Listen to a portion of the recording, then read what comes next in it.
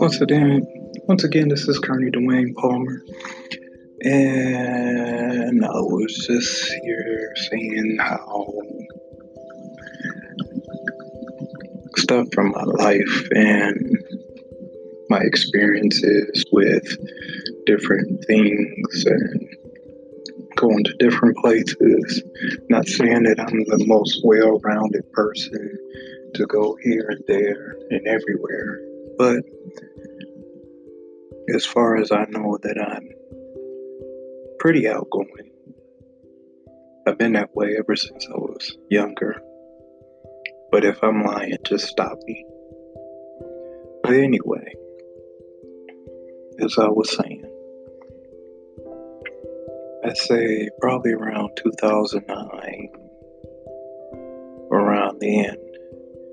Well, even before then, I had spent a great deal and a lot of times in the hospital. Too many times to be exact, since like say 2009 all the way up until now. I've been in the hospital off and on because of my feet. And diabetes is it's a disease that is not a joke and should be taken lightly. And from all of that, I have kidney failure. So just wanted to talk to you about that a little bit and my feelings towards this subject of kidney failure. It seems like every time I feel that needle going into my right arm, those two needles, and it's not a small needle, it's probably like they say about 6 gauge, 7 gauge or something like that needle, go into my arm for one side. One side is the arterial and the other side is the venous, which is the left side is the arterial vein. Venous is the right side. So every single time that goes into my arm, it's like they take a little bit of me. It's like my soul is gone. And it's kind of hard to explain it, but it hurts so bad. And then you look over and you see your blood go in one tube and then coming back in another tube. And it's doing it at, I think they said, what was it, 400? I think the speed is like 400 or something like that for 3.5 hours. The reason why I say 3.5 hours is because when you run, after you run, you have to have bleed time, which is time for you to stop bleeding after they take the needles out. And then they get your final blood pressure and temperature. And then after that, I feel like crap.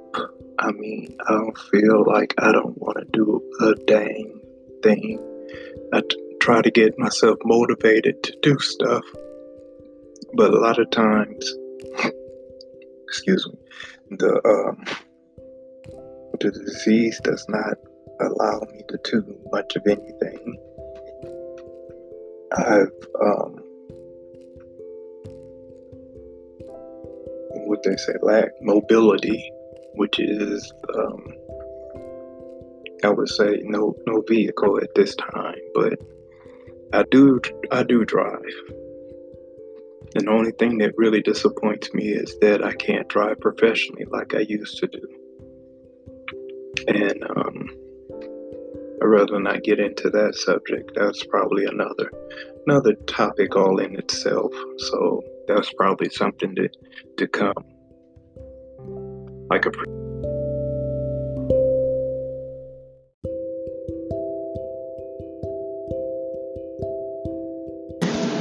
being on dialysis at this early stage in my life, where I'm almost middle age. I'll be 50 next year.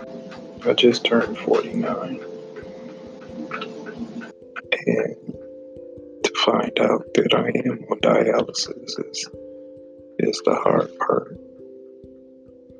You know, I've gotten used to going Tuesdays and Thursdays and Saturdays. Like I said, the pain that's in my arms is only temporary. It's only temporary. It only lasts for a little while. Just a little while. And then everything is okay after that. Yeah, just a little pain that I go through. Watch my blood go in and watch my blood go out. It is crazy sometimes, but